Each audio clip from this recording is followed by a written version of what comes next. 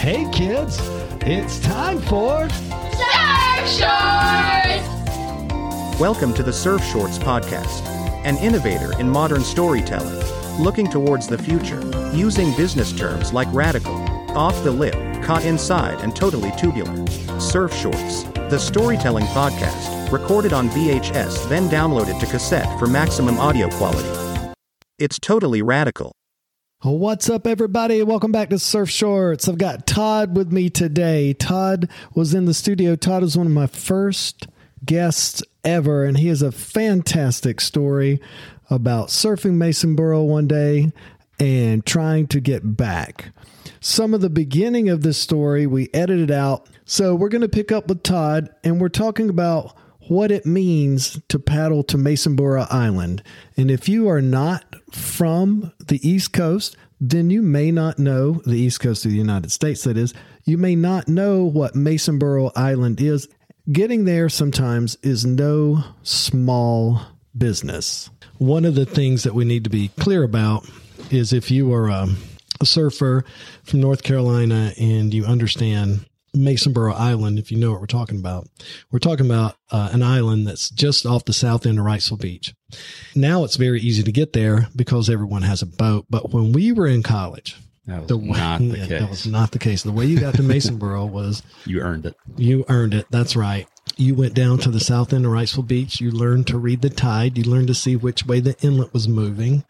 And then you put your board in the water and you prayed. You prayed you didn't get hit by a boat, or you prayed you didn't get sucked out the inlet. That's another story. Oh, absolutely. Yeah. And then you stroked it and you went as hard as you could. You put your head down to get there. So what Todd's talking about here, him deciding to go surfing, this is a big effort. It's a big effort. Yeah. I mean, you had to jump in. You really did have to gauge it right and, figure out where your launch point was. If you were going to walk up the beach, walk down the beach, how hard was it ripping out? Where did you want to land on the other side? So just kind of take in all those dynamic things going on and then jump in the water and paddle your ass off. Yeah. And what I mean by it's a big effort is you're going to Spain the next day. You're not just like hopping on a boat and running over there and throwing your anchor up on the beach and surfing for 30 minutes. Quick surf and come on back. No, it's a commitment. It's a commitment. It's a commitment. So take it from there.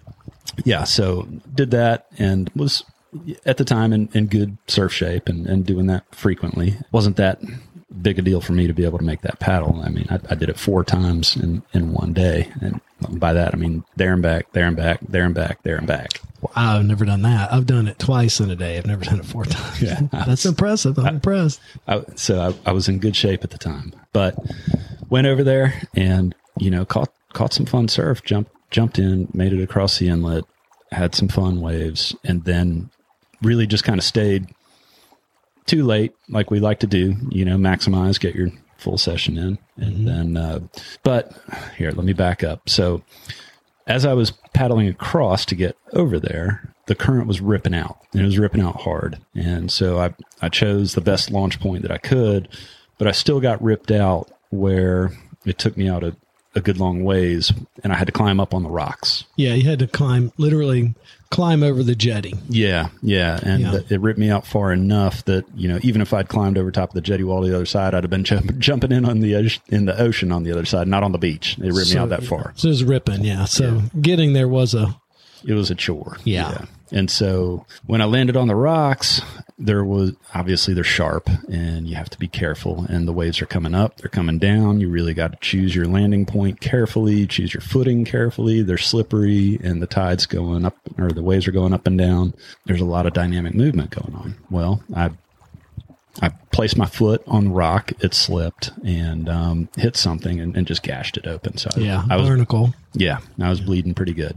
It was not one of those that just kind of, heals up in a few minutes or anything like that, but just, I was like, it's not good, but I ignored it and went surfing anyways. Yeah. And you bled the whole time you were surfing. I did. Yeah. Yeah. It was still bleeding, and I was not very comfortable with that, but just, I wanted to surf. So I did it. Not the smartest thing I've ever done, but I did it. Kind of uncomfortable with it. And then when I came in, it was basically dusk. The sun was already down, and that inlet is known for having a few sharks in it. at least. Oh, yeah. So the stories go. You surf there long enough, you hear a lot of stories, and Yeah. Anybody our age has seen a ton of sharks at Masonboro. I've dove the jetty a lot. yeah. Seen a ton of sharks dive in the jetty. Yeah. See them when you're I've surfing. seen quite hammerheads, frequently. sandbar sharks, anything, threshers, anything at Mace. So sure, yeah, you're paddling the inlet. You're Right. thinking about your foot bleeding. You don't want to do that. Yeah. at dark.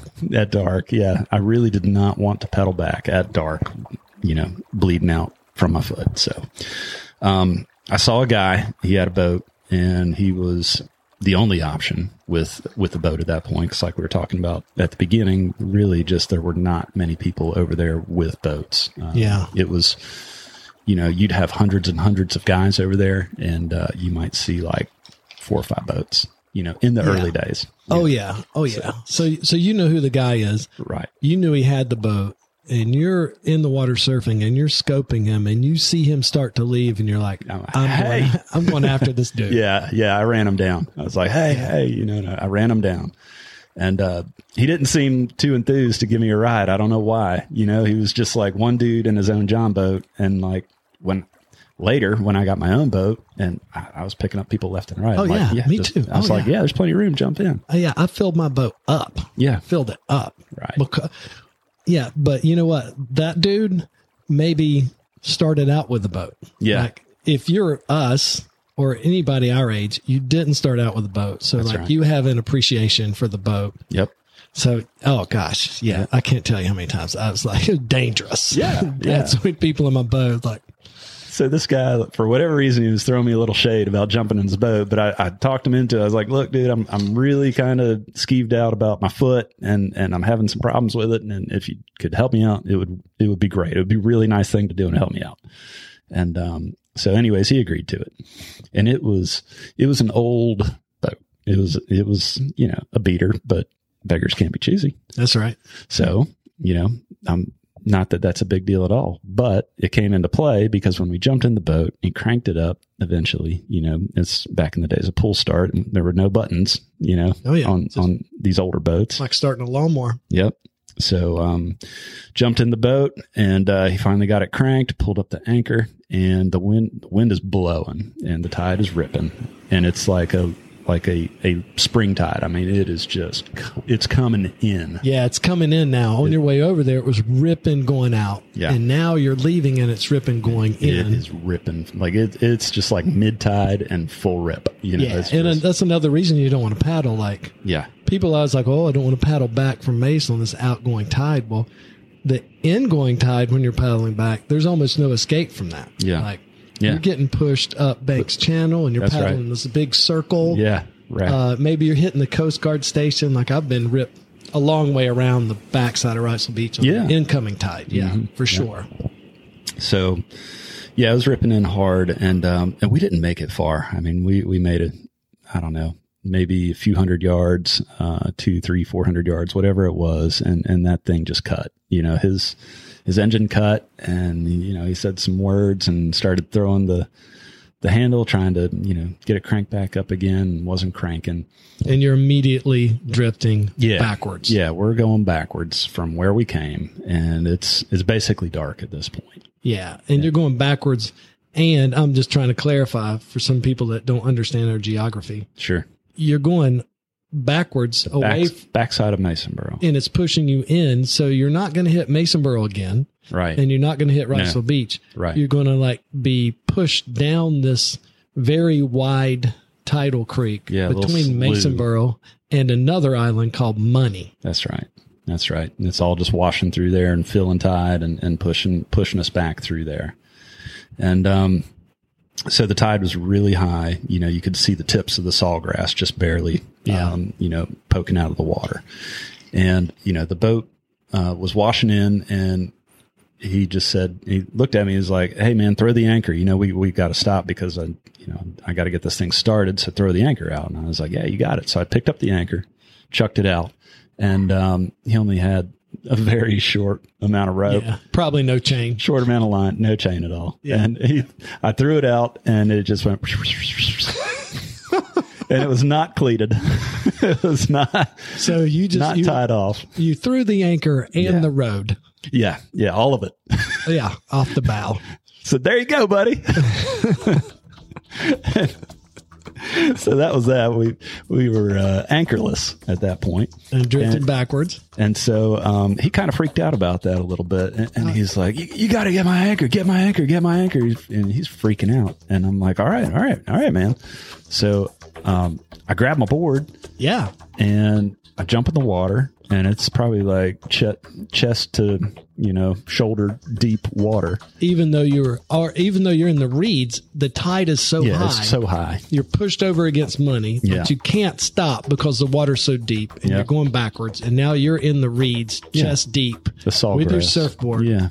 The grass, and you're trying to find this anchor. Yeah, so I'm scouting all around for it. I got to dive down. I'm just swimming all around down there, feeling with it for my feet with my feet, and because it's dark. Yeah, and it's deep water. Yeah. And so finally I come across it, and I grab it, and I pop back up over the water like, I got it.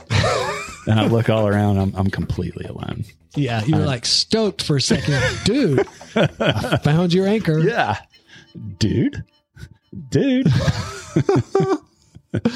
So he was gone, man. He was just so ripped back behind the island. He was so far gone. I looked down and I don't even recall if I saw him or not. I don't think I did. I was just sitting there with a surfboard and an anchor.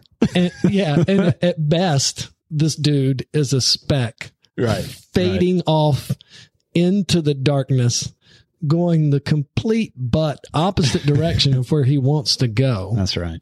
He's going backwards, and he's gone. Yep. And he can't do anything. He's got no motor. He's got no anchor. Yeah. He tried to help you. So I was thinking about that because I've heard the story before. Like anybody listening, they can tell, I know the story. And I'm thinking about it. I was thinking about it the night after you told it to me. And I was like, best case scenario. There's that creek goes for 3/4 of a mile backwards. Yeah. Which he's going to keep going that way hard.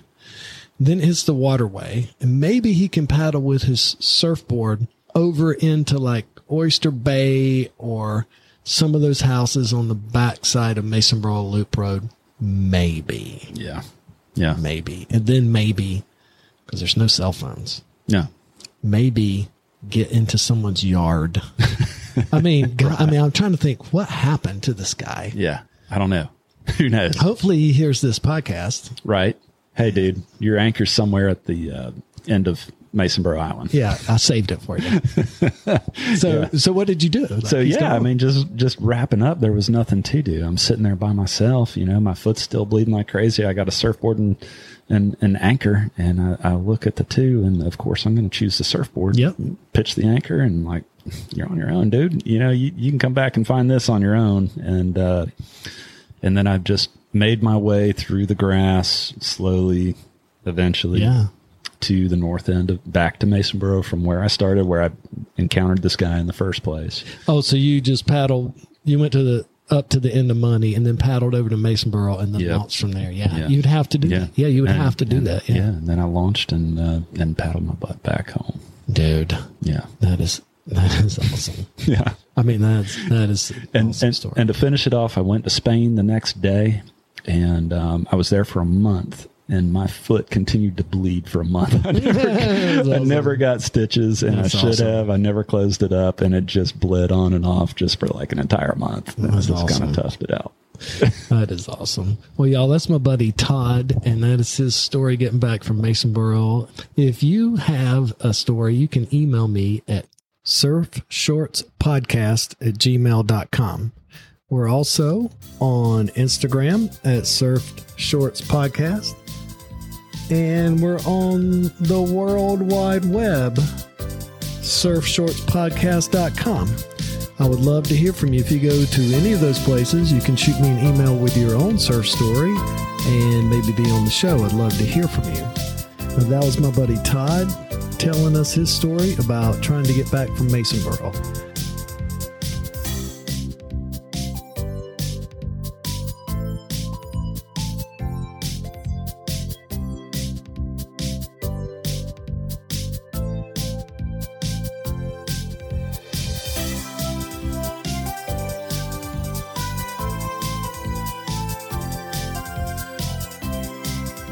Surf Shorts, brought to you by the good people at